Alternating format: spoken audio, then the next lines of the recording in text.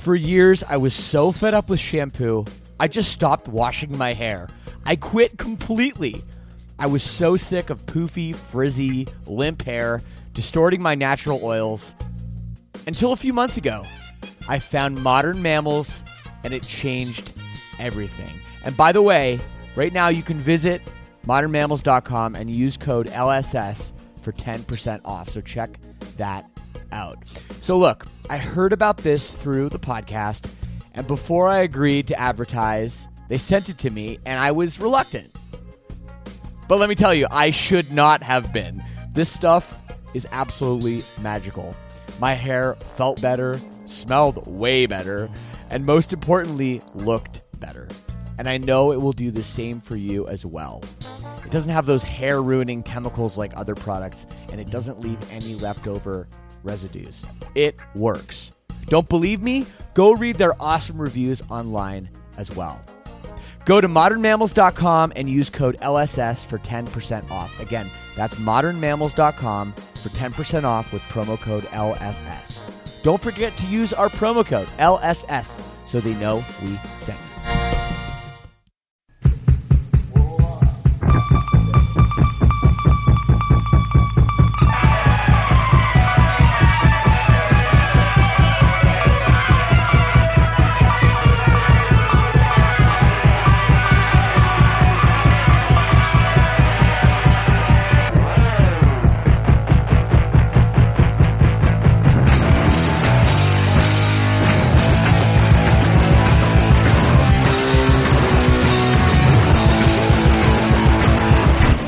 What's up, everybody? Welcome back to another episode of Lead Singer Syndrome. I am your host, as always, Shane Told, as I bring you into the backstage conversations that I have with other lead singers. And today, we have a great episode with Jimmy Wizard of Higher Power, a newer band, a band that's undergone some changes recently. They've recently signed to a major label. They just put out a record that's awesome. And it was really my pleasure to speak with Jimmy, a great guy, a good old bloke from the UK. And this is a great episode. So sit back and enjoy with me right now. I'm on tour with my band Silverstein. We are in Charlotte, North Carolina at the moment, celebrating 20 years of Silverstein, which is very exciting. The tour has been going so well so far. We just finished up the East Coast. And we're heading down south to the nice weather. Oh, it was a beautiful day today. And there's a coronavirus. That's a thing that's happening right now in the news. Maybe you've heard about it. And to be honest, I don't know what's happening at all yet. We are playing it by ear out here, as I'm sure you are too in your life. But I don't know. We've been washing our hands, and it's about all we can do. And hey, it is what it is. I want to remind you guys, of course, you can always get in touch with me. Feel free to email me, leadsingersyndrome@gmail.com. I read all my email. And check out the Lead Singer Syndrome All Access Club. A lot of new members lately. Very cool stuff. Basically, that is what keeps this thing going week after week for free. People contribute money, and it goes a long way. And check it out. Yeah, you get a bunch of bonus stuff, too. It's really good. The link is leadsingersyndrome.com/all access. I want to thank everyone that tuned in last week as well. My conversation with Lizzie Hale of Hailstorm.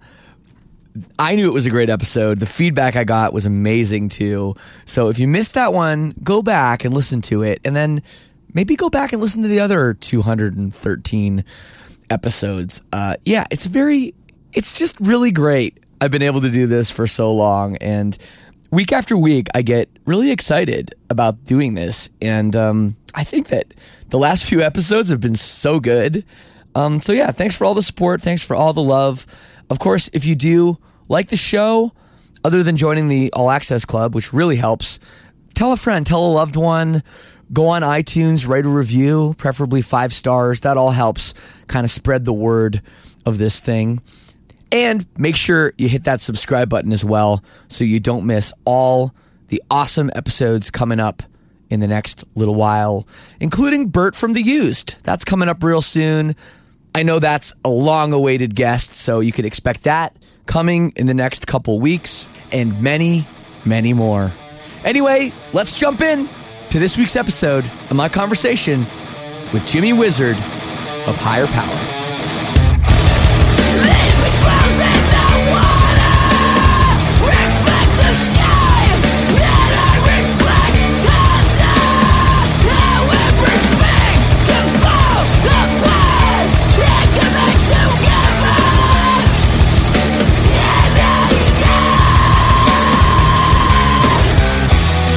Jimmy. Hello.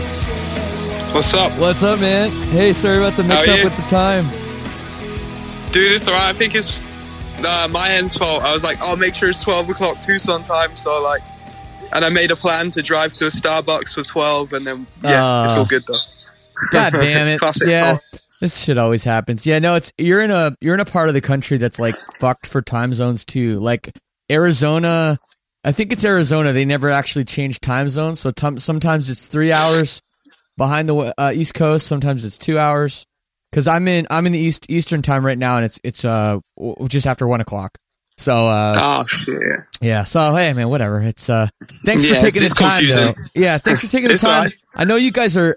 I mean, it's a busy time for your band.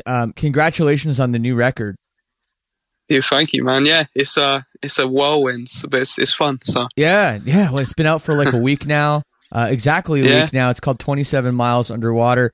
And you know, I have a thing about second albums. It's talked about on this show all the time. That pretty much no band has ever made a bad second album, you know, historically in music, and has come back from that. No band has ever recovered from a bad second record. So, you know, you guys being such always an interesting case because you're very difficult to pigeonhole musically. Was there a lot of pressure going into this album, especially with, you know, everything going on behind the scenes?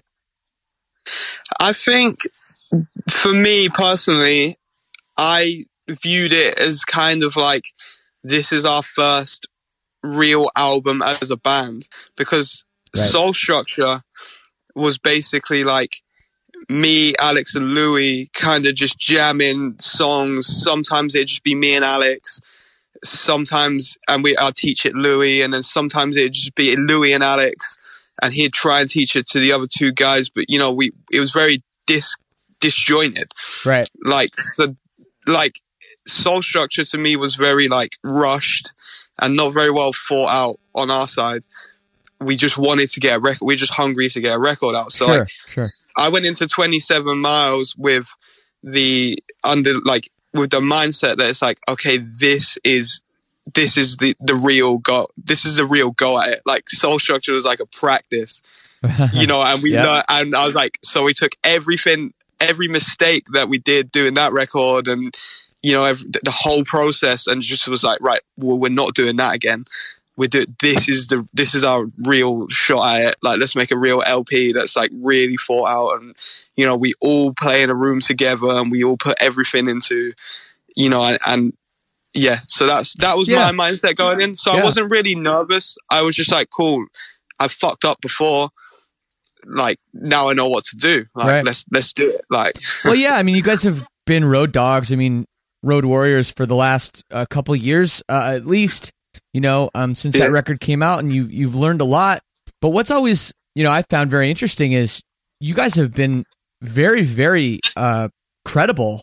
You've been looked at as a cool band, you know, a band's bands. You've gotten a lot of great tours, and you've seen what, you know, some of the most successful bands, you know, in the scene, in the genre, whatever you want to call it, have done. Have you kind of been sitting back watching those bands and say, okay, this is kind of how the pros do it? Yeah, definitely. Like I said, for some reason, we've always had like a lot of support from our like friends and bands. And then, like I said, we get to tour with like, you know, we've toured with you guys. Yeah. We've toured with all these bands that like have like a solid fan base and have had for a long time. So like, yeah, literally the whole time was just spent like watching how these bands operate, because that's initially the goal. Like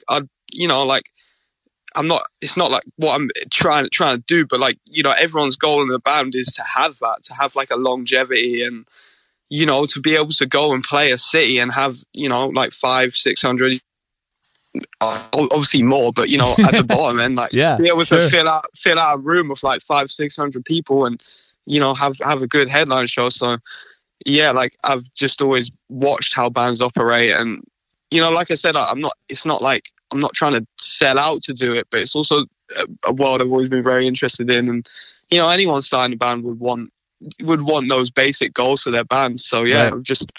I've just always watched and learned this. I've always done that. I've always been the person to like, I'm in some ways I'm easily manipulated, but like in other ways, I'm always the person that if I know someone's better at something than me, and they're doing it better, or they're like more successful in what I'm trying to do, I'll always try and take in as much information from them as I can. Like, absolutely. So that's it. I've just watching how it, being with these other bands, it's like, I want that. Like, this is what, who wouldn't want that? So how do you do that? And then just trying to figure it out and make those steps. Well, signing to a major label is certainly a step in that direction. I mean, you use the term selling out. I mean, if this was 20 years ago, everyone would call you sellouts. A hardcore band signing to a major label. No, I'm serious. I'm just being serious. I mean, these days, people don't seem as, they don't seem to care as much about those kinds of things.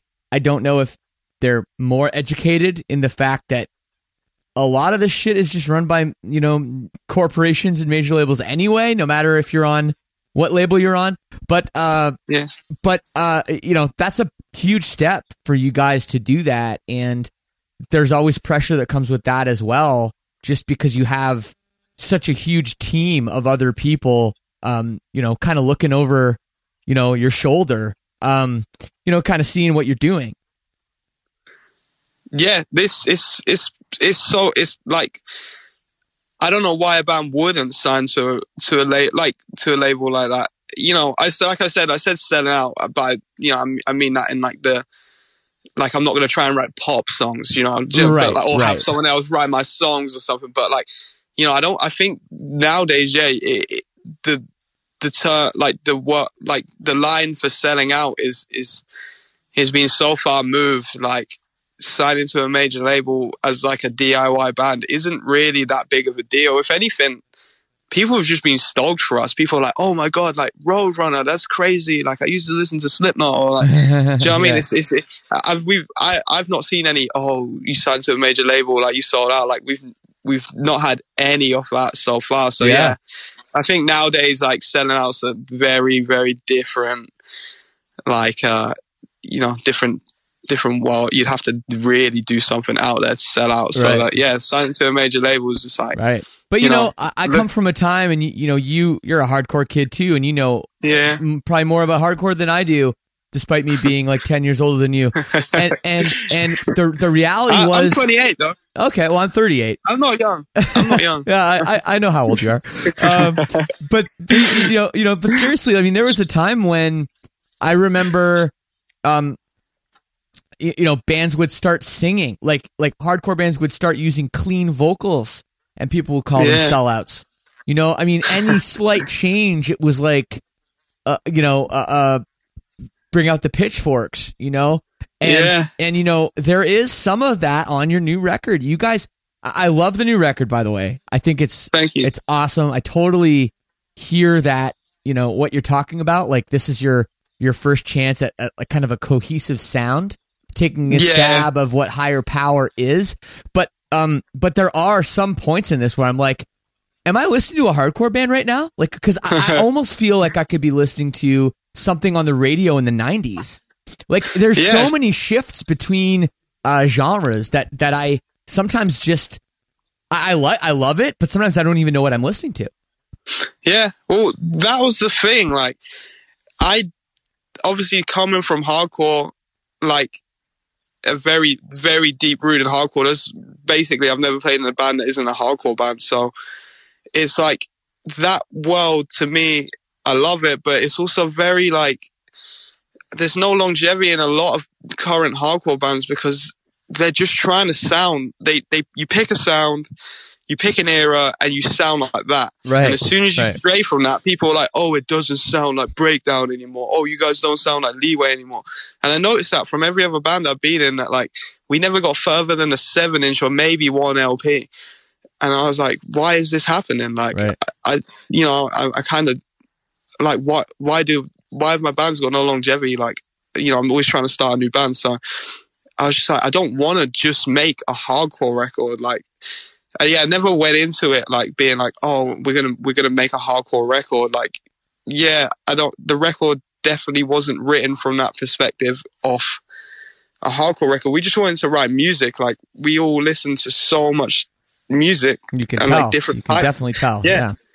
Yeah, so we just listen to so much types. It's like, well, why are we going to try and write a hardcore record? We don't just listen to hardcore. Like, obviously, we're hardcore kids. Like, at the root of it all, we're just hardcore kids trying to experiment, really. But it was the mindset was never to just write a hardcore sounding record.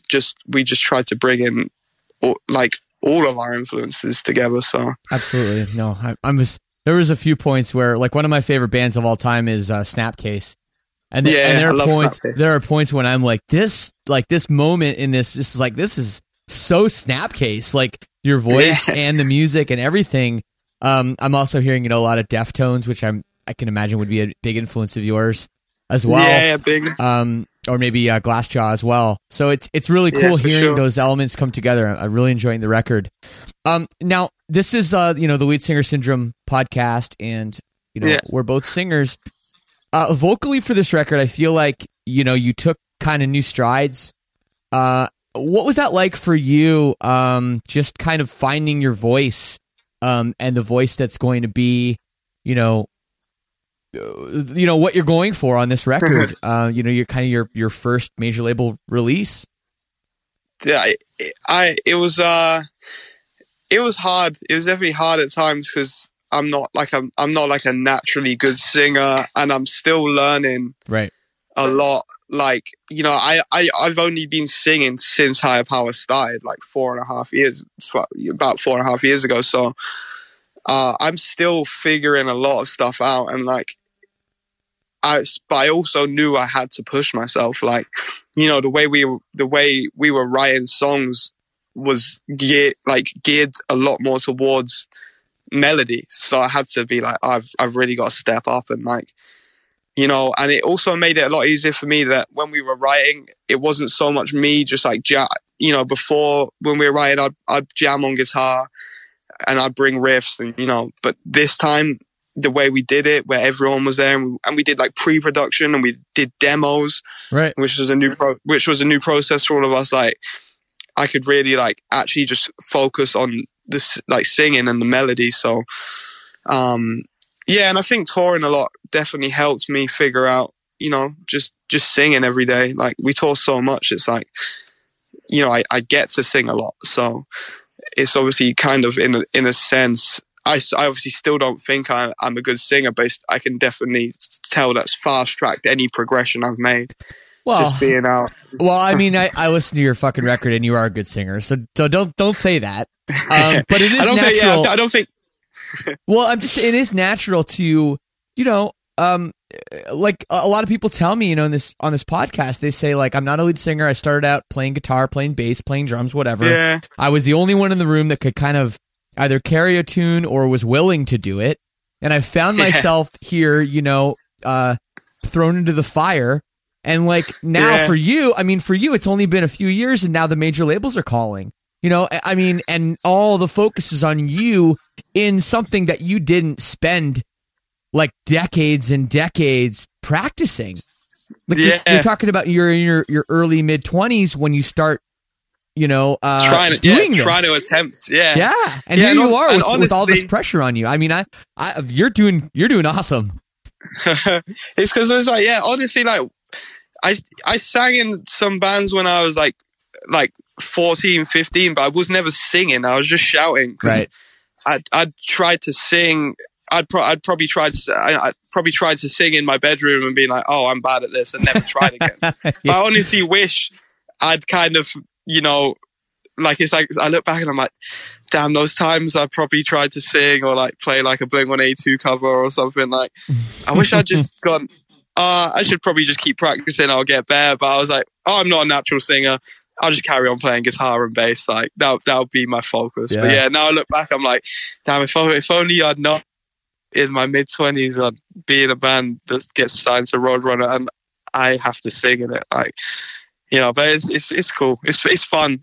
I like challenges as well. So yeah, it's fun. That's a challenge, all right. Like, yeah, and when I want to learn something, I get like super obsessed. So like, like it's cool. I went for like a couple of singing lessons before doing the LP, but then I actually went for a couple after, and I was like, fuck, I wish I'd had after recording the record, I went for a singing lesson, and then I learned a lot more. Like I sang the songs with the woman, and I learned like so much more, and I'm like, fuck.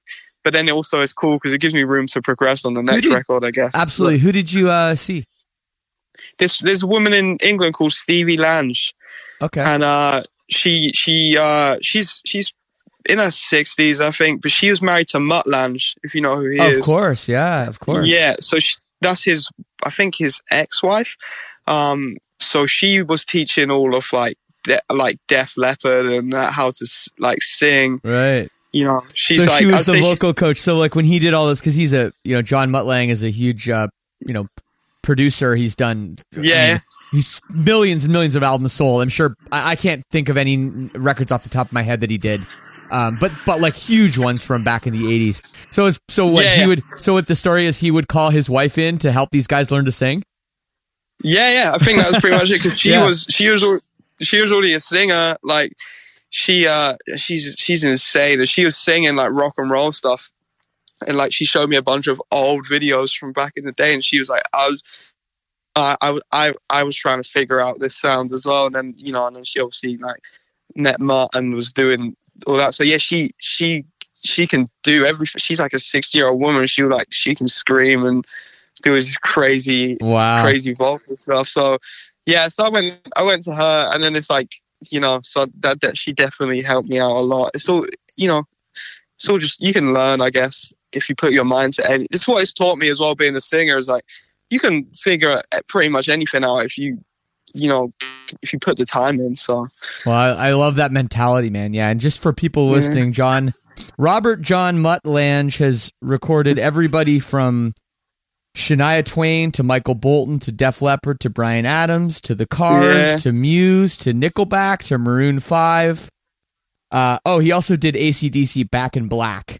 No big deal. Shit, that's quite the resume for a producer. It's funny because like she, in her little studio, when bands she has all those bands autographs on the wall, because I guess when bands used to give out the white background photo, the promo shot, and bands was signing.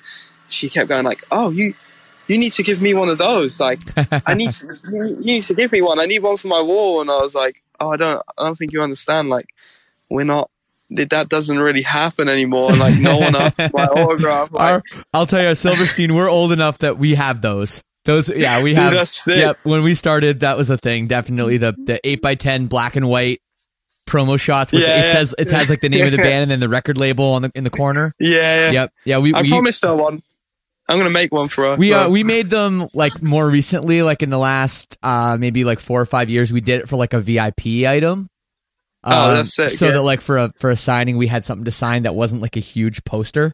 People have to carry around. So yeah, you should do it. It's cool. It's different. It's a throwback. I mean, yeah, because I used to see them when I was a kid. So I was like, I'm going to make her one for sure, because she's a real sweet woman. She's cool. So. Awesome. Well, speaking of producers, you worked with Gil Norton, and he's no John Mutt Lange, I guess, but he's no slouch at all. No. What was it like for you being, like you said yourself, an inexperienced singer, having that dude listening to your voice through the monitors the same way that he listened to Dave Grohl and Jim Atkins of Jimmy Eat World and Davey Havok. Like, these are all, records that Gil Norton's made. What was that feeling like? I mean, that guy's a legend too. It was I was just like, I'm not ready to record with this guy. Like for the first week was like, I was like, I'm not ready to sing like on a record made by this guy. Like it was actually a very big mental struggle for me, because I knew I could sing the songs, but like as soon as I got in the booth, I just froze off, and I was like, I was just like, I don't know what I'm doing, and I feel like I was trying to, I feel like he was I thought everyone he worked with would just go in and do it in like 1 or 2 takes, because he's making these world-class records, you know what I mean? So in my head, I was like, oh, I'm going to go in, it's going to take me like 20 takes, and my voice is going to crack. But then after spending time with him and doing pre-production, it was like, he was just so nice, and he just, was so reassuring. Yeah. That like by the end, I loved it. Like, like I said, once I got to know him and we spent time together, and, you just realize that everyone's human and no one's doing it all in one take. And yes. Yes, absolutely. Cool. You're right. You're absolutely right. And, what a lot of people don't understand too is when you're a singer and you're in the booth, a lot of times a lot of other music has been recorded at this point, and everyone's kind of been waiting for this day where Jimmy or whoever is going to sing their first note. And so you're there, and usually the whole band's there, everyone's listening, the producer's waiting, and like you feel naked. You feel like, you feel so exposed. And like, you don't know how loud that vocal is up in that control room. No. And it really is like a feeling that I think until you do it as a singer, you can't really explain that kind of feeling. And it's weird. It's not a pressure as much as it's just it's very uncomfortable. Yeah, it's just, you're so self-conscious in there, like, and I'm not like, I feel like a lot of people, but like would have spent time recording, and but I'm obviously like when it comes to recording vocals, I'm pretty inexperienced. I've only recorded in a studio like a couple of times, so I was like, oh, I'm thrown in at the deep end here, like fuck. But once I got over that mental block, he was fine. And Gil's so nice. He like, he's like, we'll turn the lights down. He got me some Christmas lights. And, I do that too. I do the light thing too. Yeah. Yeah. And it was so sick. Like, and I wore these shoes every time I recorded, just little dumb things to help me get over that mental block. But, like once, like me and Gil, like once you become friends with someone, it's cool. Like you can get over it. But yeah, that first week was like so tough. Like, just trying to just be like, all right, like, just getting it done, and just the confidence. And it, as a singer, like if you're not confident in what you're doing, like it makes it 10 times harder. So once I'd built that confidence, we did the lights, and I had my special shoes and all this. Like it was, Mama said they was my special shoes, my recording shoes. They could take me anywhere. They were actually shoes that like I had that I was like, these are so wild. I'm never gonna wear them outside, and they were real comfy. So I was like, I'm just gonna wear them when I record, and then they kind of just became my like, like good luck charm in there. So hey man, whatever works, right? Yeah, you gotta find something that works. So. Oh man, that's great. But I mean, this new sense of melody within your music, and I know we've touched on it a little bit already, but that's a big undertaking when you're used to just kind of shouting in a band, and it's more about the power of it, the rhythm of it, the attitude of it, and of course about the lyrics. And once you take out the aggression and the shouting, and that sort of like ramming whatever you're trying to say down somebody's throat, and you start putting it into a melody that could be played on a fucking violin, or like any other instrument, it adds such a different emotion, but it also changes the way that you probably were expressing yourself. How did you find that, going into this record, taking the approach to singing so much more seriously, I guess? How did you find that, in terms of the writing side? I honestly just listened to a lot of records where I felt that the emotion really came through in the melody. So like people with very exaggerated voices, like, you know, like Glassjaw, for instance, his voice, he really brings like Daryl can sing, but it also sounds so like that you can hear the emotion in the singing. Like it's almost like cartoonishly like emotional. Like same with Alice in Chains. Like you can really like hear like when he's singing about being like a drug addict, you can hear like that it resonates, but it's like there's still melody there. So I just really listened to a lot of music that I found that in, and just really tried to figure out, like, you know, like just listen to it and just let that be my inspiration for, like, you know, when you just I just listened to that nonstop, like all of those bands I'd found.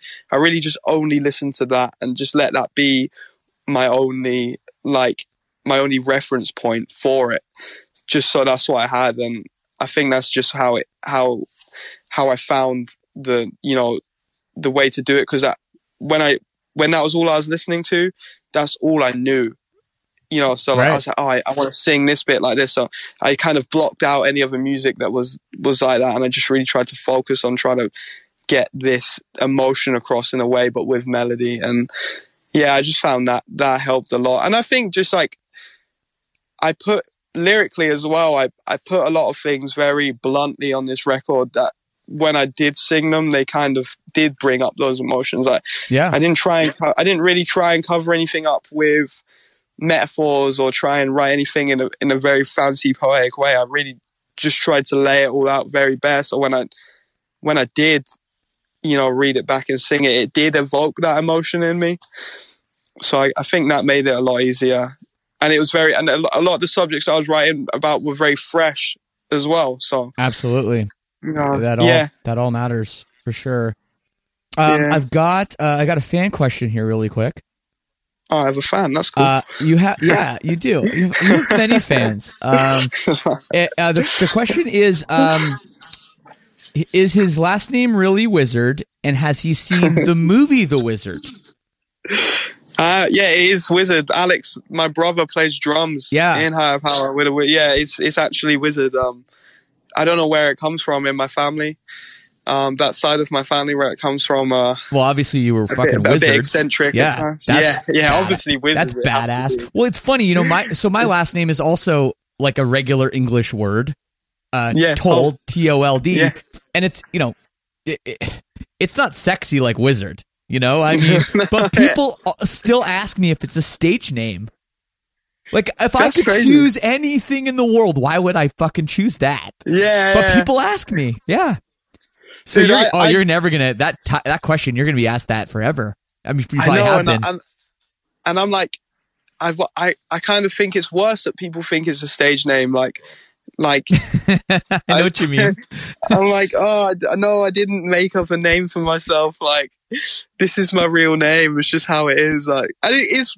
Honestly, it's worked out great for me in life. I guess I'm lucky to have had it because, you know, it's obviously interesting. It's a conversation point, and it probably gets me out of some weird situations sometimes with like border patrol and police and stuff. So, you know, I think sometimes it lightens the mood. I'm like, yeah, it's Wizard. Like, you know, as a kid, I was obviously like, oh God, why have I got this weird name? I already look weird enough. Like, got this big gap tooth. Like, obviously this doesn't help. Like, you know, but then the older I get, you know, it obviously becomes an interesting thing. So yeah, I guess I can't be too mad about it. But have you seen the movie The Wizard? That's a good question.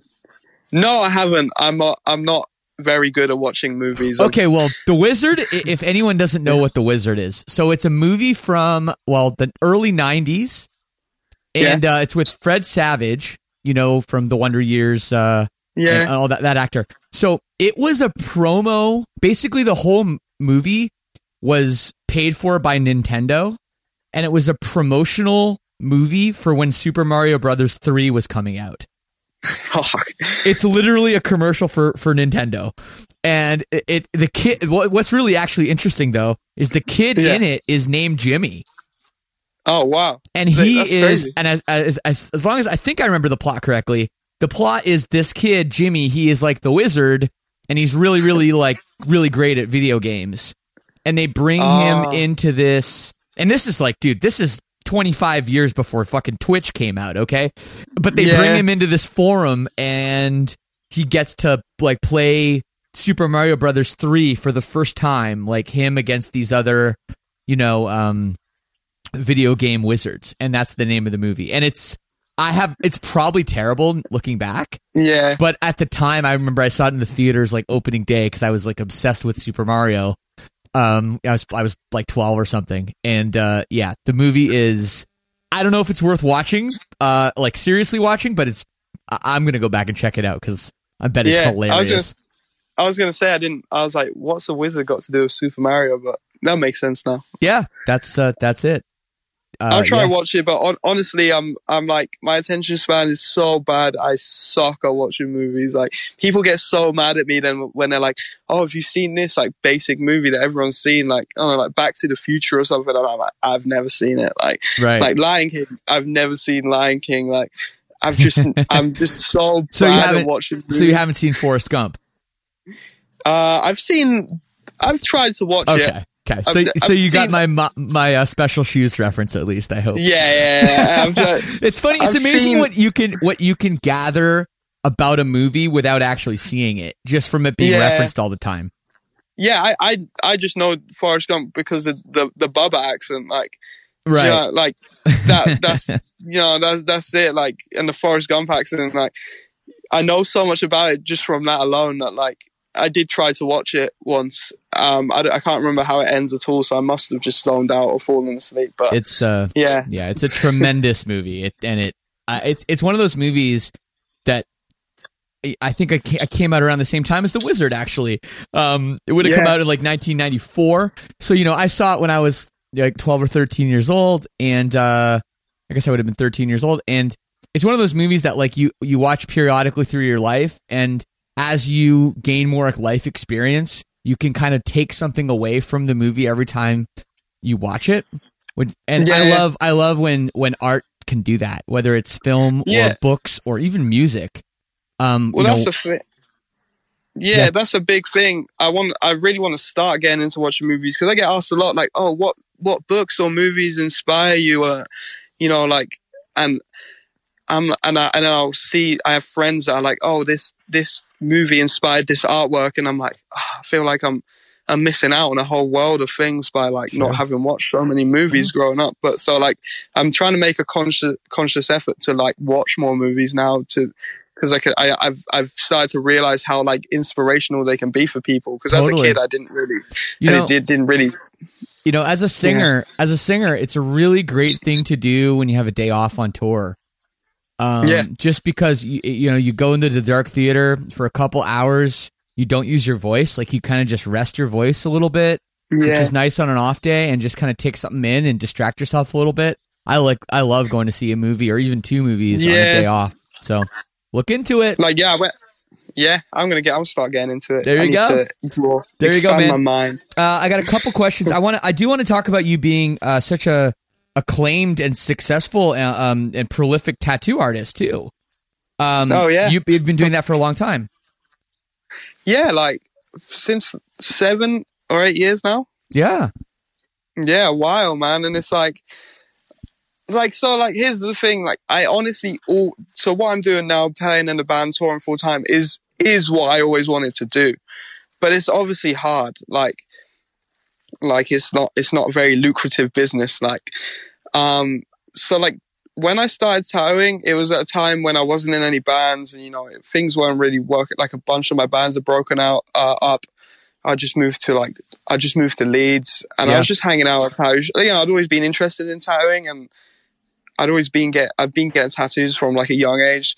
But I kind of just fell into it, to be honest, as a 20-year-old kid. Someone's offering you a job where you don't have to wear any kind of work uniform. You can work your own hours. I jumped at it, like, and it's cool, and it's given me so much. But it's funny because now in modern life, I'm like, I love tattooing. It's given me so much, but it's like, I'm like, I actually really wanted to be in a band. So like, I'm going to try and push that. So like, you know, I haven't really been tattooing full time for the past few years. So I've really been focusing on this, but yeah, it's fun, man. It's really cool. Do you have fans of your band try to get tattooed by you? It must happen. Yeah, I get kids come up at shows and be like, "Oh, have you got your machines with you? Like, I'd love to get a tattoo." And I'm like, I never bring my stuff on tour just because it's too much responsibility to take care of it and not lose it. Or if we've been robbed, so I'm always, you know, I've never been like I've never really bought it out with me just because I'd hate to have the responsibility of losing my like thousands of pounds worth of machines that I probably won't be able to afford to buy ever again. So I don't really bring my stuff out. But yeah, I've been tattooing a bunch in between tours at home since this. So this between December and January was the first time we had like 2 months at home in the past few years. So I actually got really back into tattooing because I had the time, and you know, it was really fun again, and it was cool to you know come home and actually be able to tattoo and focus on that again for a bit. It was really fun. So yeah, this past few months I've been quite busy with it, but obviously now we're back out on tour for another few months. Well, with the success that I think 27 Miles Underwater is about to have, I think you're going to have all kinds of people, all kinds of fans asking you to tattoo Higher Power or something from them on you, and you're going to have to be like, "Am I cool with this? Is this weird? I don't know. I don't know if I should do this." But I think it's rad. I mean, you know, people come to me just for like, they want me just to write something, you know, on a piece of paper to get tattooed or like whatever. But if I could actually tattoo it on them, I don't know if I would. That seems strange. It's scary. It's something scary about it. Doing tattoos in itself is like a lot of responsibility. You're putting something on someone forever. So like, you know, but it's, I've kind of always tried to keep them separate just because I know I don't have time to do both at the same time. Right. And, you know, I'd much rather focus on Higher Power because tattooing, I can just tattoo when and where. Yeah. Like, you know, so it is like, you can do it at your, like, I've been tattooing out of my kitchen between this tour because I've not had time to sort out like a guest spot or something. And I can do that because I have everything. And I obviously know enough about sterilization and, you know, like all of that side of it. You know, and I can do it anywhere. I've got the means, so it's cool. Like, so I've always tried to just kind of keep them separate. And again, because it is like, I'm not sure whether it's like, would I even, if someone came to me and was like, "Will you do me a Higher Power tattoo?" It's like, I don't even know if I'd do that. Like, I'd probably be like, I've got so many band tattoos that like at the time I love. And like, it's not like I hate them now, but I'm a bit like, I kind of wish I didn't wear that on me all the time. Like, yeah, you know, well, hey, I mean, that's the whole thing about tattoos is like they're of a time, right? Yeah. I mean, and they don't go away. I mean, Frank Carter, he does like, he's so into tattooing. He does it like all on the road too, doesn't he? All the time. Yeah. Like honestly, I don't know how he does it because like touring is hard. Like, I don't know if it's probably just me not having the mental capacity to like be focused on 2 things at once. But honestly, I don't know how he does it where he tours and tattoos. It's just like, they're long days, man. Like, you're tattooing all day and you gotta go to a show. You know, so like, fair play to him for like pulling that off. Because like I said, I think it's something that I've just never tried to do because I'm like, I was like, no, I don't think I have the mental capacity to, you know, just really pull both off at the same time. Yeah, it does seem like a lot. Well, Jimmy, I know you guys are heading on the road. You're heading to, is it El Paso tonight? Yeah, it's a long drive. El Paso, long drive. But enjoy Texas and the rest of the tour. Anything else to tell the people before I let you go?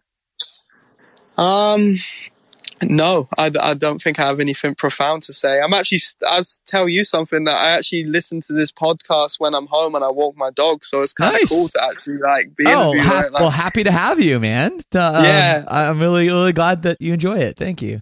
Yeah, I listen to I spend a lot of time listening to podcasts, walking my dog. So and this is one that I actually do listen to. So, dude, it's actually kind of cool to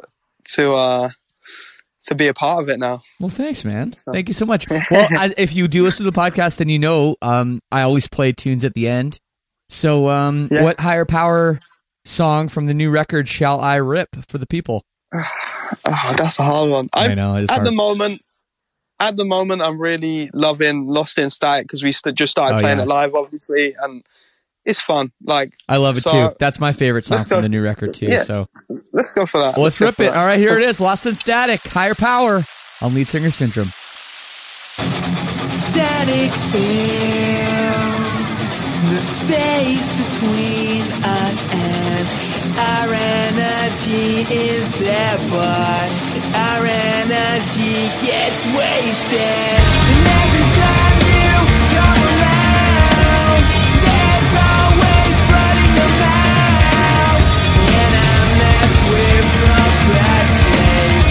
I wanna spit you out. And watch our world disconnect as you blast off in your spaceship.